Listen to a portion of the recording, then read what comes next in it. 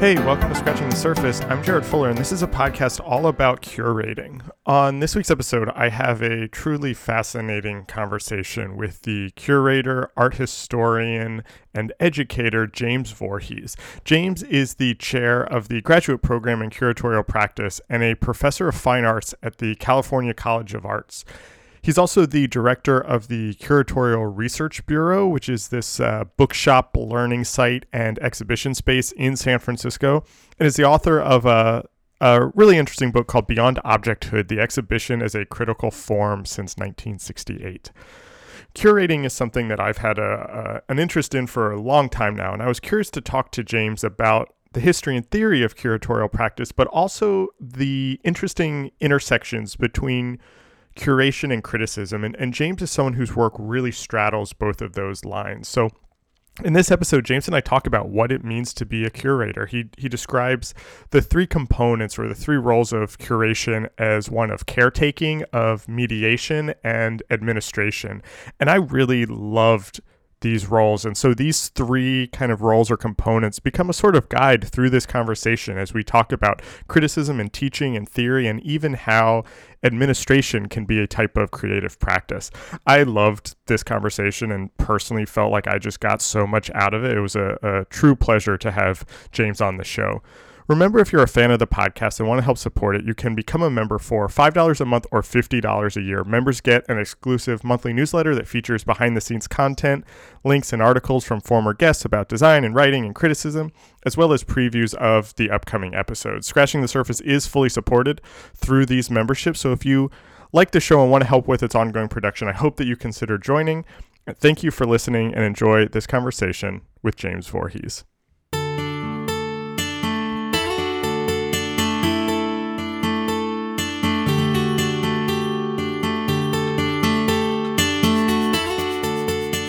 I know you got a PhD in art history. What about before that? Were you always interested in art? How did you kind of get into this field? I've been interested in art for years, even as a young person in high school, and then particularly like in undergraduate, and taking to and being fascinated by all the art history classes. I studied at Ohio State University. And I think also just in the early days, surrounding myself in different art departments and with students and who are studying fine arts. And so art and sort of, I guess you could say, the creative process has been part of my life for a very long time. Were you always, you mentioned kind of being drawn to the art history classes. Was it the history that interested you then? Was it the making part? What was your kind of way into it? I mean, I think art history for me and others can be also learning about the social behind the history, the social behind the aesthetics. And so we come up looking at these different iconic paintings by Matisse and Van Gogh and so forth. But then when you sit, particularly like in an undergraduate art history class, and kind of a whole world unfolds about the different communities and politics and, right. and I think that begins for some people, and I think for me, to take hold. And to see, and you're inspired by how these artists created something in response to their present conditions, and obviously that's still happening. I kind of hate asking this question, but I'm gonna do it anyway. What kind of career did you imagine for yourself then? Where were you interested in being a historian? Yeah, I think that's a good question today, is particularly because I think students coming into undergraduate and particularly graduate programs already kind of have an idea of what they want to do. I mean, I came up in an era where I went to college and I explored different options, and the professionalization of like the artist figure or the curator wasn't quite so ingrained as it is today. So I feel really lucky because I just studied and I just took classes, and I also lived like a life of a 20-year-old and out with friends, and I don't think I cared a lot, and I've always been really conscientious, but I mean, frankly, I did not know what a curator was when I was studying art history. It wasn't until much later in the undergraduate and into the graduate one begins to realize like these are the options for studying art history at that time. And when you realized, or when you discovered curating or the idea of curator, was that kind of immediately, oh, this brings together all this stuff that I'm interested in, this seems like a path forward? It did, to a point. I think the most transformative time was right after graduate school. I was working at the Brooklyn Museum and had a really amazing position just as an assistant, but for the assistant to the chief curator.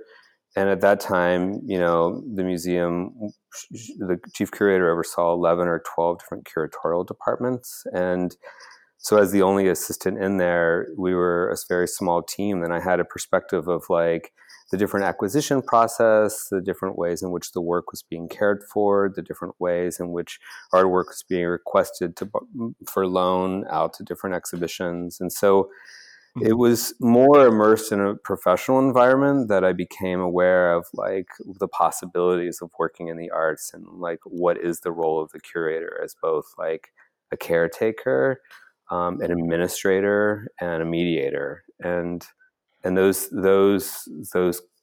qualities I was attracted to.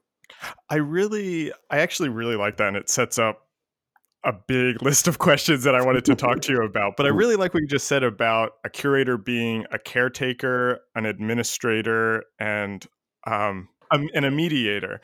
And I've talked to a bunch of people on the podcast who have done curating. I've talked to some curators before. Curating is something that's always been very interesting to me, but I admittedly have never done any myself. I curated a small show when I was in grad school of kind of critical graphic design to kind of visualize the thesis work that I was doing, but that's it. But I find the process of curating, or the role of the curator, as you just said, to be very interesting and a lot more to it than I think it sometimes can seem.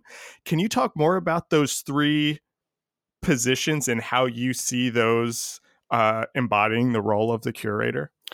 Yeah, I mean, the role of the curator, I think, has changed so much, even in the last 10 years, but particularly over the last 20 years, because of one who went into, let's say, more of a museum field or a contemporary art space. And a large part of that was like caring for the objects that had been stored in the museum, and then how those objects make it into the future and continue to be relevant. And so I think I know that over the last 10 years, 15 years, the caretaker has been one transferred more into like a mediator. And so because of like the way in which we consume culture today and how the increasing popularization of contemporary art and pervasiveness within like just popular contemporary culture.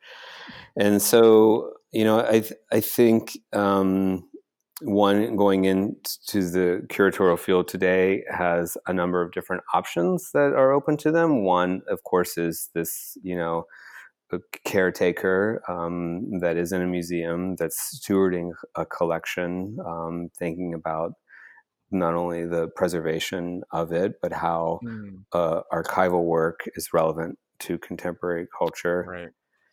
And then I think another thing people often overlook, like, because the curator has such a kind of almost kind of glamorous sort of perception today because of the way Instagram portrays everyone marshaling across the globe to different events and so forth. But I know that a lot of curators would agree that like the administrivia that's involved with curating is really quite significant. And I've always looked at administration as also a different kind of creative outlet, and how to, like, inhabiting an institution and working within certain administration components actually have a way of changing. And then that might go to the third thing, mediation. How does one engage with the work of art? And we've come a long way since the work is placed on the wall, and there's a label that informs how one's supposed Right. to, and so I Right. think today the creativity is also increasingly around like mediation. Yeah, and it's interesting because I read your book, Beyond Objecthood, that came out a couple years ago now, Hmm. in preparing for this. And what struck me, and I'm kind of admittedly embarrassed to even say this out loud, as somebody who's kind of really rooted in critical practice and especially in design criticism, I was struck by how reductive my own kind of definition of curating was. That even just I kind of was, when I think about it, often it is just that kind of arranging of things Hmm. on the wall, or the caretaker part. And I think that mediation part, while I obviously knew that that was there, I hadn't really thought about it that deeply until spending time with your book. And I think there's something really interesting about the curator also being a type of critic, and that through the arrangement of these things, through the other roles that you talked about, through both um, caretaker and administrator, that is kind of a critical activity in and of Hmm. itself. And I talked to Prem Krishnamurthy, who's a designer and a curator, and he talks about how both design and curating are kind of the same thing. They're kind of taking a bunch of disparate parts and arranging them in a way to have some sort of larger meaning when put together in that order. And I'm wondering if you could kind of talk about that last part, that mediating part, and Hmm. especially how that, the role that plays in culture today, when, like you said, everybody thinks that they're a curator now by curating their Spotify playlists and Yeah. Instagram feeds. Yeah, I know Prim, and like, yeah, we have overlapping thoughts around this. I think this these three components, and even particularly like the mediation, is I'm very attracted to that aspect because I think there's a level of criticality, like you say, as well as Mhm. creativity that goes into like bringing together objects that may and ideas and spaces and situations, and films, or that may at Mhm. first seem disparate, and they could come from a more historical place and an archive, or they could be hyper contemporary and produced right now or in the moment. And so I think the challenge of the curator today is how do you bring together disparate ideas and these so that people encounter them and leave with something more. And so Mhm. the curatorial field, and I believe like a curator of contemporary art and culture is it's also has such a high level of education. And so when Right. you are putting together something, generally speaking, and for myself in particular, you don't want to alienate an audience or alienate a spectator or someone. So, Mhm. how do you create a space that's both like intellectually challenging, creatively, visually appealing, and immersive, or attractive, um, and appealing to all of our senses, and Mhm. but you don't want spectators or people to walk away. You want them to walk away with something more than what they came with. Right. I'm fascinated with ideas of audience, and especially when I talk to writers, and especially writers who are kind of writing about really complex subjects and breaking them down in a way that it is accessible, kind of like what you were just saying, for somebody who's not in the field, maybe, and finding that balance between kind of writing for an audience who maybe doesn't know anything about the thing you're writing about until Hmm. they read it, but also still keeping interested the people that do know and don't feel Hmm. like they're being talked down to. And I find that balance really interesting. And I feel like curating, that's got to be even more amplified because it's happening in space. You're demanding more of people's time. Do you think about who's going to walk through a space when you're curating an exhibition or an event? How do you kind of think about that and figure out that balance there? Yeah, always. And I think it's because like always. And it's part of like just coming, I care about people. I also care that people don't feel uncomfortable around complex ideas. And I think it's coming out of the space of higher education, probably just who I am. And so Mhm. but I also don't appreciate, a kind of like you say, talking down to like audiences. So I'm increasingly using like the word constituent also because audience or spectator, all these different terms imply different ways in which one is supposed to engage. So like thinking about constituents across the board that might be an undergraduate student who is encountering conceptual art for the first time, or an experienced like curator and art historian. And I think the balance is achievable, and it's achievable in different ways. Like, for example, like exhibitions when I was in Ohio that I made at Columbus College of Art and Design, and a couple at the Carpenter Center at Harvard. We didn't have labels, and one Mm. could. That's a simple, but also often a complex question in institutions because one makes the decision to allow visitors to engage with the work and the juxtaposition of the work on their own terms. And Right. but then how do you still provide like a written guide so that people can learn more or feel comfortable with walking into a space that doesn't have a label? Someone that's not comfortable or not will often walk to a label because it helps ground the experience. But it's also really great to just be inside a space and see the visual connections and not be told what it's about. And so I, th- I think just in terms of making an exhibition in a physical space, one can be attentive to all those in such a way that you take into account the breadth of experiences that constituents have. I want to continue this kind of track that you're on right now of about the process itself, and I don't mean for this to be too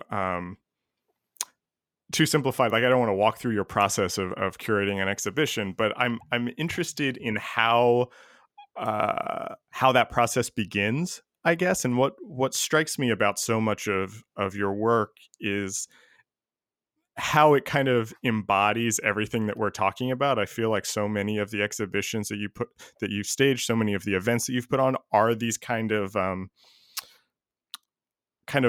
meta exhibitions about art making or Mm. about creative practice or even Mm. about Mm. curating itself. Where does that come from? Is that just coming from a questioning of your own work? Is this Do you meet somebody and you're like, I want to kind of do something around this person? How do these kind of things start to happen and bubble up and turn into things? Yeah, I think that's a good question. And yeah, I, at the heart of things, I'm really interested in the structural sort of factors that influence how we engage with things, with material Mm, world, with ideas, and I just think structurally. So when you begin to dissect like the art world and way back also when I was studying undergraduate or even particularly in the early years for the master's, like institutional critique became, right. on my radar, and I began to think about Andrea Fraser and Louise Lawler and Mhm. Daniel Buren and Michael Ashers, and so those artists, as well as then later like new institutionalism, the curators that took up to a certain degree this internal constant critique of an art institution and how it connects with its constituents. So I think it comes from an interest in the structural ways in which that are set up in society of how we consume um, ideas and Right. culture. And then, but I think also laying that out. I organized what I thought was a really wonderful series called Experience It here, which in Oh yeah. collaboration with a nonprofit space called the Lab, and I invited artists to come in and like John Raffman, Martine Sims, Sharon Hayes, and part of that was talking about their work within and how they use the physical space of an exhibition, a gallery, and how they like basically solicit and bring spectators in what we're increasingly calling like these immersive environments or these time-based experiences. And part of that conversation was to really help demystify their working process and how they work with the hurdles of an institution, collaborate with curators, think about like the spectator, think about design in those works. And that, I guess, speaks, I haven't thought about it, but that speaks to what you just said too, of like, kind of revealing the way an institution behaves and functions. So hearing you say that, I have something that I hope will turn into a question. As a designer, when I think about the types of design writing that I'm interested in, or even the design exhibitions that I've gone to, and the discourse around design that most interests me is kind of the question behind the question, or the thing behind the thing. I'm interested in the process. I'm interested in how it lives in the world. I'm interested in how it influences and reacts to things that it comes in contact with. And I'm less interested in the actual object or artifact itself. And like I used to be one of those designers that had a list of favorite typefaces, and I loved looking at that kind of stuff. And that's just not where my interest in design is anymore.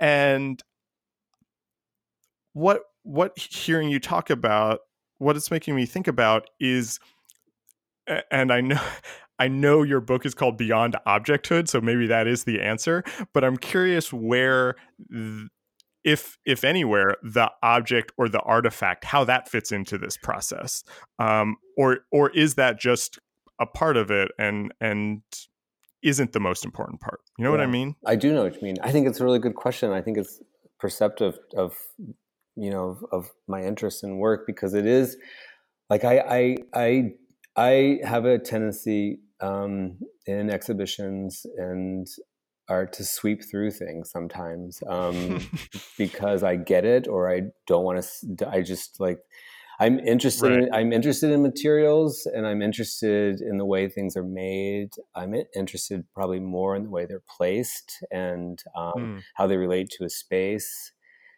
And even more so, I'm interested in the discourse or the ideas that are around all of that. And that's why I have a tendency to look for different publications and others, things that are related to an exhibition or an object that unfurls it and allows you to, like, in your own private space of the mind and often home, like, take in more information about a work. And so I do understand your perception in relation to design, because I think mine is comparable to some degree in relation to the object, the art object as a thing. I think I'm interested in the art object as a discourse and idea and concept. And then how does that then manifest itself in an exhibition, especially when I guess kind of to reframe the question a little bit, what's interests me is kind of so much of your work is very much about like bringing people together and starting the conversation, and less about just showing a bunch of work. So where does that artifact or that object have a place within your kind of larger curatorial project, if at all? I think it has a place in my project in relation to the artist, even more than the actual object. And so also maybe going back to the idea of structure, or how things are made, not how they're made, but like where they come from. Like I'm often interested in having an artist engage with me or in the public around the ideas that fuel the making of their objects, and not to say that the objects are like, not important, but it's like, how do you dissect the ideas that come in, not only the making of it but the presentation of it, because like, Right. how does the object come to the public realm? And many things we know about a work of art or an artist we've actually never experienced in person, yet we still Mm. have a level of appreciation for it. I do, Yeah. that is as if I've seen this thing. And so yeah. I want to shift gears a little bit and talk about teaching. That's another big part of your Mm-hmm. work, and I'm really interested in the connections and relationships between being a curator and being a teacher. And I feel like just in the time we've been talking today, that the way we think about our work is actually very similar.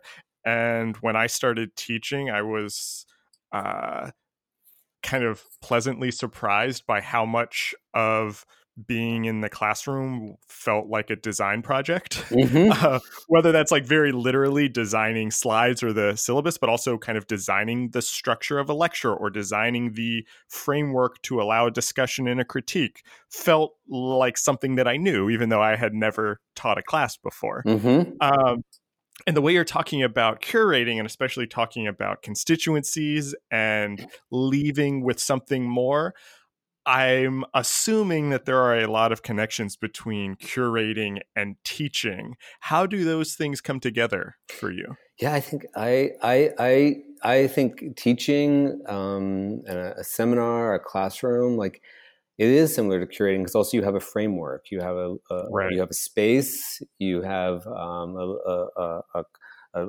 limited number of students, you have a time frame, and so it's like a kind of beautiful challenge in that way. So how do you put together a series of resources and readings and experiences that are going to complement and build on the concept of of in the direction of the course? And so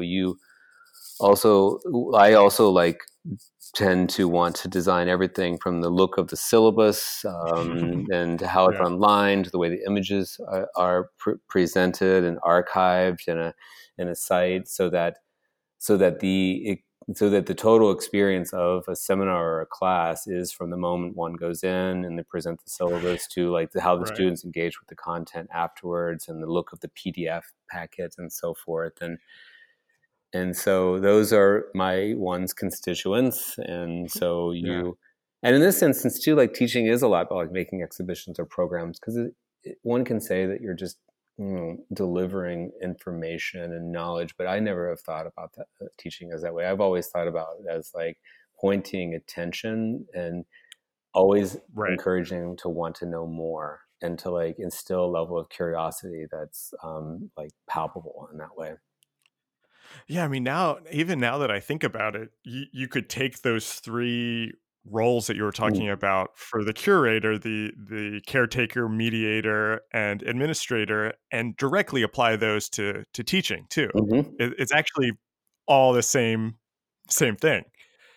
I think it is too. I mean, first, even in terms of caretaker, you have content that needs to be mediated in a way that isn't alienating to the students, and therefore also encouraging them and creating a space where you build their level of self confidence around not knowing something, and that they can ask a lot of questions. So you're caring for what the content is, how it's put in there, and then what kind of space one creates in the space of a seminar. And it's always really important, because I'm rather introverted and was shy in class. And Mhm. how do you create a space where those students can feel comfortable asking questions? Um, Yeah.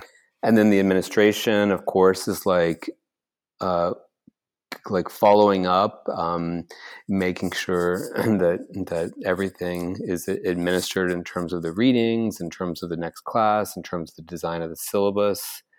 And then, of course, the mediation can come from another perspective, the way one directs the conversation within the class, but also, Yeah. you don't just throw a really complex upper level kind of, I don't know, reading by Foucault, when you want to introduce, like, where that philosophy was coming from first. So Yeah. yeah. It's actually really funny, kind of. I feel like how similar, how similar we are. Like I also was like you, where I was a very introverted um, kid, especially um, in like high school and undergrad, and I've since become more comfortable Mm-hmm. um, speaking out in class. But it's funny. It's really funny to people who have known me for a long time that so much of my job now is talking to people for this podcast or standing in front of a room of people Mm-hmm. talking. It's like very not what people would have guessed from me. Mm-hmm. But all that to say, that's the thing that I feel like I think about the most in the classroom is how do I create a space where everybody feels comfortable contributing? And it's not just the few people that are extroverted that like to talk a lot. And that's even kind of where I was thinking about the caretaker part also, is just caring for the uh, like the health of the class Mm-hmm. also is Yeah. something that's kind of curatorial in a sense that I've never thought of that way before. Yeah.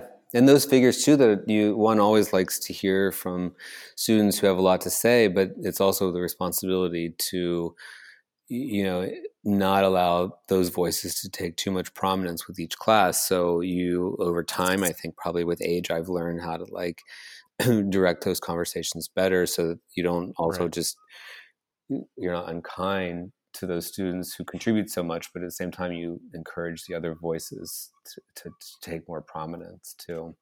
And I think that Right. comes, so we're also just talking, all of this is also like design Yeah. Yeah, in exactly. that way. Yeah. It's so funny to me, and I talk about this all the time with other faculty and even with my students, that teaching is a type of design in some way, and that being in the classroom to me now feels like my practice in a way that I didn't really expect when I started teaching. I thought it was going to be this thing that I kind of did on the side. Mm-hmm. But now that feels like my design practice, which I didn't expect. Mm-hmm. I didn't expect it to kind of flow so easily from what I had thought of as graphic design to the type of quote unquote design that I'm doing now. Yeah. I think more faculty, as well as like artists and curators and others and administrators, could learn how to interweave those like classroom responsibilities with the practice. I mean, even Mm, while I was teaching at Bennington College, like that was the time when I was writing Beyond Objecthood. There were a couple classes just sorting through like Walter Benjamin with a group of like, intellectually engaged and curious students, term after term, or yeah. Brecht or something. And you, Yeah. as an instructor, like you really begin to understand these texts that you think you understand, because you've opened up frameworks to like explore them together with students who like ask lots of questions, that you don't Yeah. have the answers for either. Right. Right. I mean, I feel like I set up all of my classes to be based around the questions that I have and the things that I want to spend more time with. And so by creating that framework, I'm learning just as much as the students, hopefully.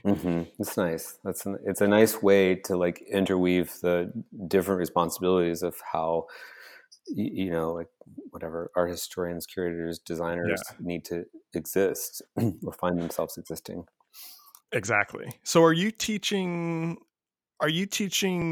classes on curating? Are you teaching art history classes? What types of classes are you teaching? Here at California College of the Arts, I'm responsible for teaching a class that fits into the module called Global Art Worlds. And it's a combination of both art history, a kind of survey of recent curatorial voices and theory, with like exhibitions. And so, for example, like, last year I taught the class and we looked at a number of different voices like Okwuon Weezer and Uta Meta Mm, Bauer and Spivak and then we read more than one text by the authors so that the students become very familiar with the discourse by a selection of like say 10 figures, and then we mm. look at that those texts within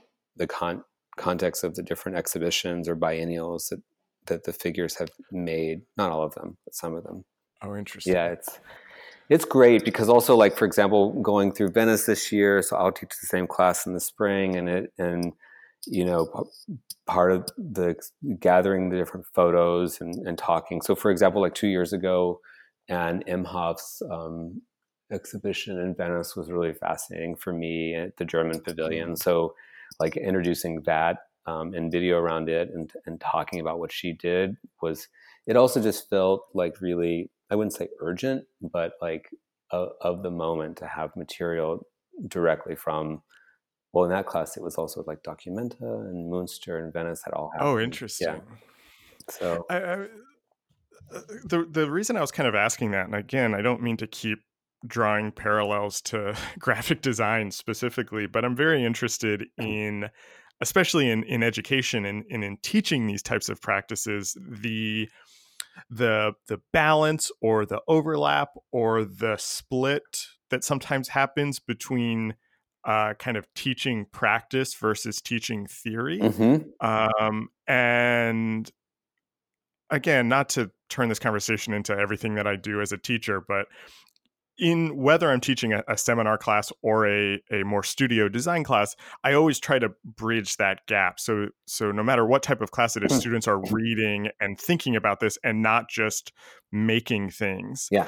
But there is that balance between the practice and the theory. And I was curious how that works in a curatorial program. How much of the someone who's studying to be a curator is it the kind of practice, the staging, the organizing versus the theory, the history, the kind of critical side of it? Yeah, I think, I mean, all of those are very important, I think, in the curatorial program, but also I think just also in a graduate fine arts program. I think Yeah. like writing and how do you dissect complex ideas beyond the actual material object that one makes, but to see a practice as more wide ranging that encompasses whether it's writing as part of the practice, but a writing as sorting through of ideas. Right. And I think the challenges for a 2-year curatorial practice program can be how do you combine like theory, writing, as well as like an exposure and also delivery of opportunities to practice, because Yeah. one also needs a substantial amount of information from art history to create a kind of grounding of where some of these ideas are coming from, and also visual culture. And so in our program, it does, I believe, like a really occupies a really interesting place because it intentionally like interweaves theory, practice, in the early part of it, giving students lots of tools around writing and the art history and theory courses. And then the second year, the students make an exhibition collaboratively. Oh, interesting. So they're rather than like singularly selecting an artist or coming up with an idea for a group exhibitions, the students are directed throughout the whole second year of study to work together to like decide on a project and stuff like that. So How has being a teacher, has that changed, or even just as you're kind of figuring out how to talk about these things to students, has that changed how you think about your role as a curator, or how you even think about the place of the curator through teaching? yeah, absolutely. I mean, it's been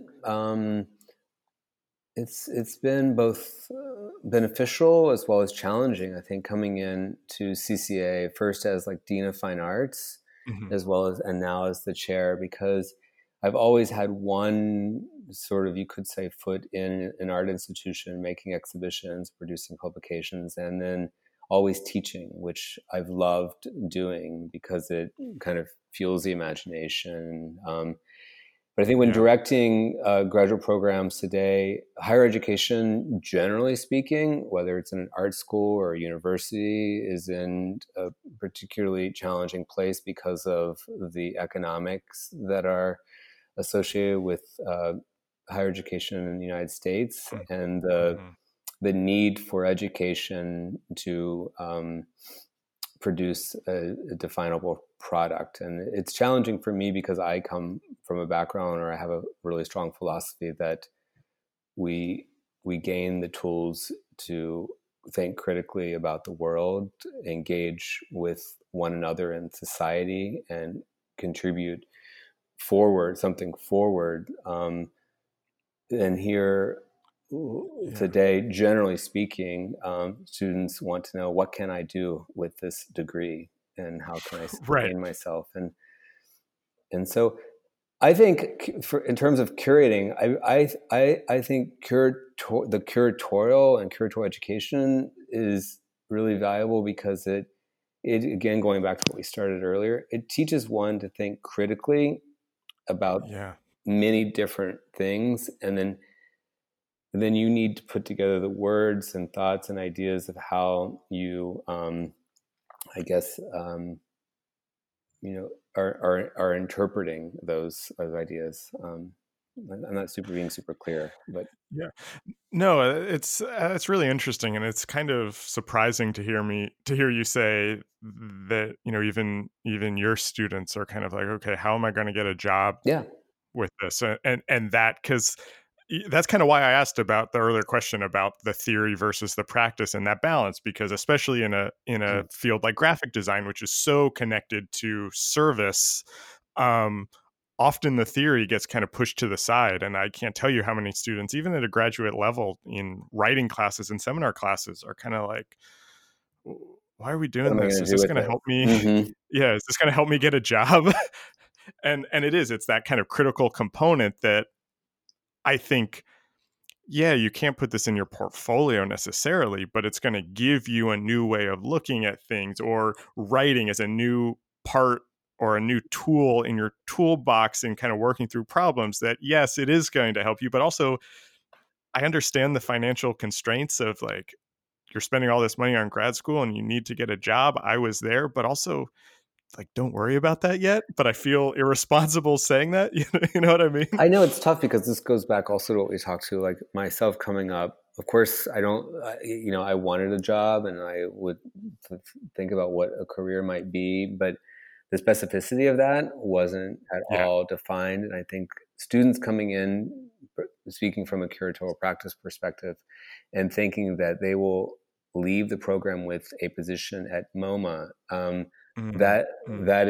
that may have been the case, or even at MoMA, that's an example, like a number of years ago. But the curatorial field has changed so much, where I think what I am trying to do, and I hope we're increasingly more successful, is like providing different perspectives about how one can engage with contemporary culture, through the Right. curatorial, and through like also different education departments at institutions, different publishing projects, different public programmings, and also a little bit like Mhm. what you started out. It's like, how do you participate in contemporary culture through a Right. number of different avenues, Right. which can be really interesting. Yeah. Yeah. And hard and tiring. Mm-hmm. Yeah. And administrative, Um, like that has so much right. administrative to it as well, follow up, etc. Yeah. Yeah. Yeah. I'm glad that you brought up the administrative side, because I have like three more questions to kind of start to wrap up the conversation. But that was a piece that I wanted to return to, because you're not just an educator, you're also the chair of a program. You were the dean of a program. And you mentioned really early in the conversation that you see the administrative work as a type of creative practice also. And uh, admittedly, as a somewhat newer teacher, the more I've been in academia in the institution, have found this weird draw to the administrative side. It's like, that's something that's interesting that I kind of want to learn more about, but it seems so against this kind of creative background that I come from. Can you talk about how you see that as a creative Mm-hmm. practice, or kind of maybe even as someone who comes from a creative background who's now operating in that space? How do you think about that? Yeah, I think that's a good question. I think this also goes back to your earlier question of just, like where I responded that like the structure of things Mm. appeals to me, and thinking about like structurally how we engage with Yeah. institutions, for example. So I think, I mean, like, how does one occupy a position within an institution that has the potential to create a level of change. And so how does one utilize the framework of an institution to potentially redirect or slightly move to the side the direction of a fine arts program, so that fine arts is thought of as much more wide-ranging, beyond the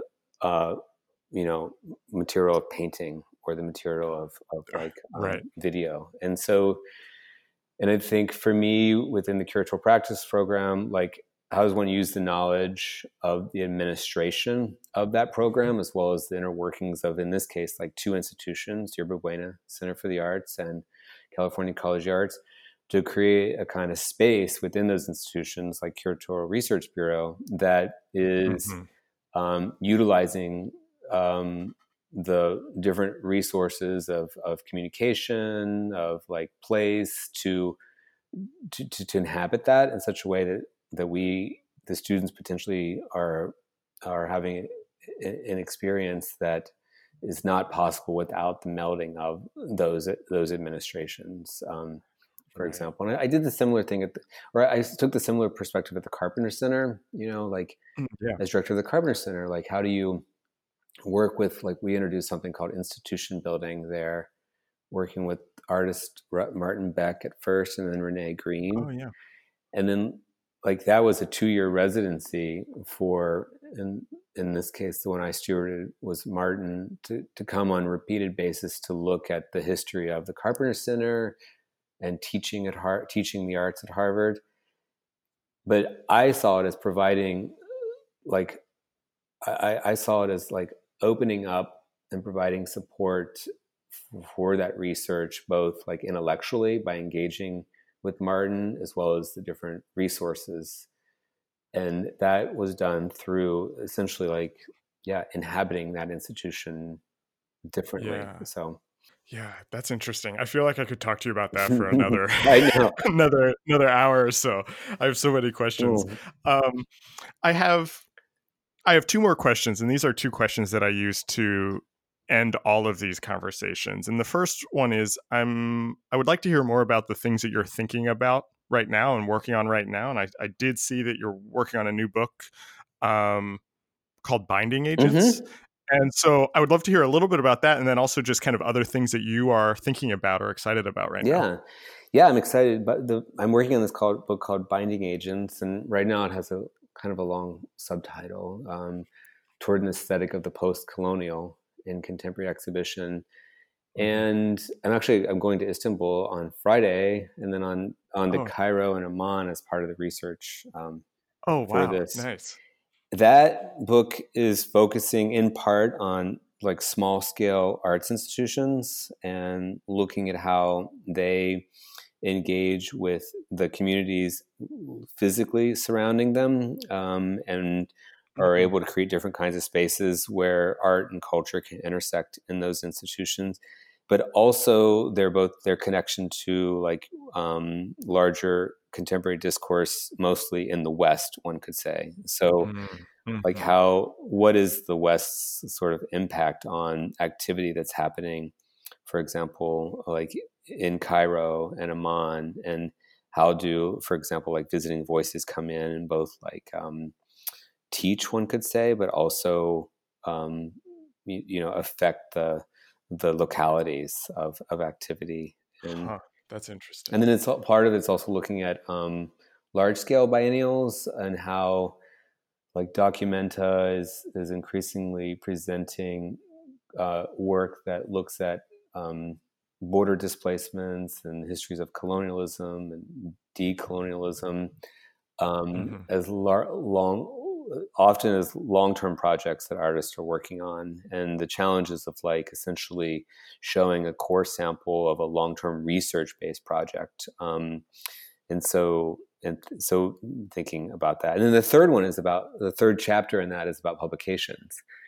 And the role that publications play today in circulating around the world and introducing many of us who are attentive to activity in contemporary art and design, like activity that we may not have access to otherwise. And so just the important role, mostly of printed matter, but also somewhat online as well.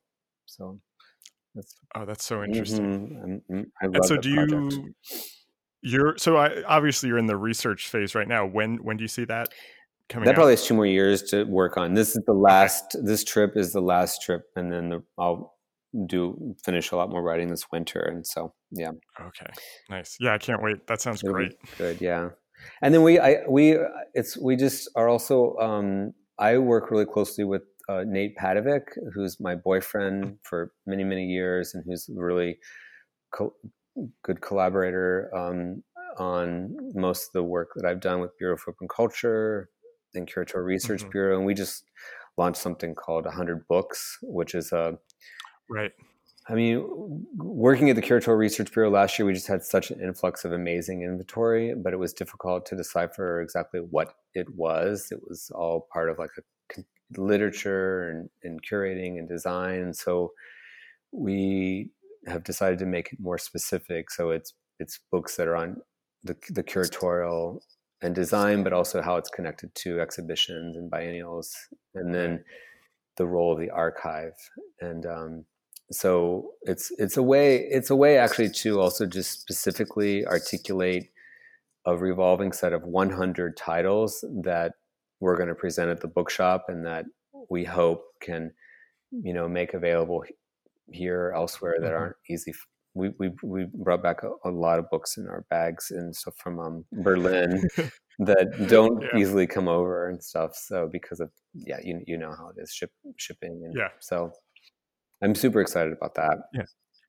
Yeah, it's a great project. It actually like perfectly leads into what my last question was going to be, and hopefully this is not too big of a question, but kind of thinking about all of this that we talked about, what are the books or the authors that have really influenced the way you think about these things? Or even if someone's kind of interested in curating or has read your book, where would you point them next as kind of influential texts or books kind of around curation, criticism, contemporary practice? Yeah, I think, or should we just send it to 100 books? Well, they're there, that's books. For sure. But not all of them. And actually, I was just thinking, because like Maria Lend is a Swedish curator who is now based in... I don't know that name. She's amazing. She's incredible. She's run a number of different programs in Munich and in Stockholm, and most recently she was director of a small space just north of Stockholm called Tensta Kunsthall, and it was she ran an exhibition program there for I think almost 8 years that brought in a number of different contemporary artists, but also created different platforms around food that address the wide range of immigrants who live in Tensta now, from Syria, Iraq, and from Ethiopia, and many other places.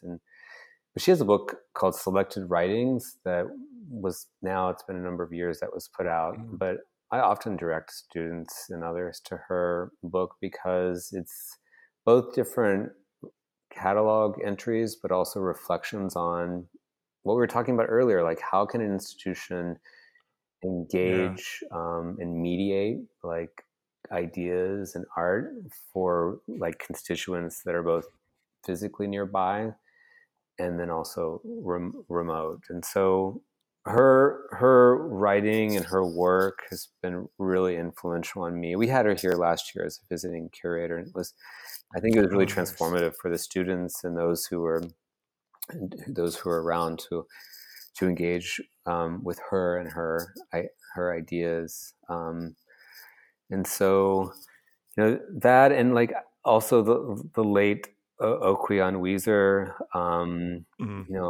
I think his work has always been amazing around particularly like the group exhibition and like how that can be a communicated position and be such also a very creative outlet, but also to bring together a selection of work by work by artists to make an argument, because often like curating and like it's an argument that through design for you and others that we're making. And I think that his not only his exhibitions but his writing really like unravels that. And I mean, I don't say I grew up, but like, you know, people like Foucault and, you know, I grew kind of like, again, going back to like the structural situation, I think by, you know, going through Baudrillard and like Henri Lefebvre and like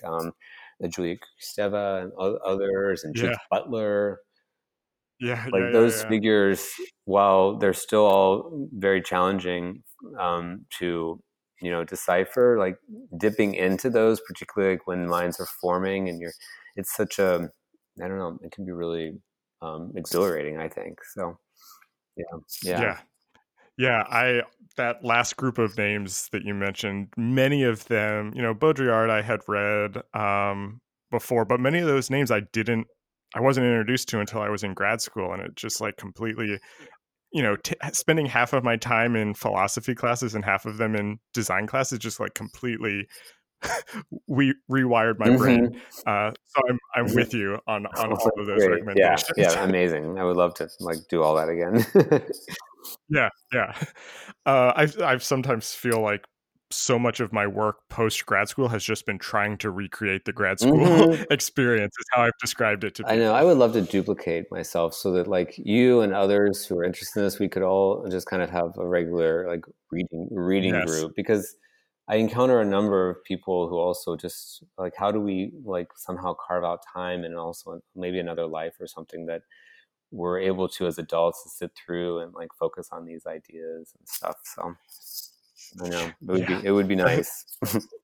That is the dream.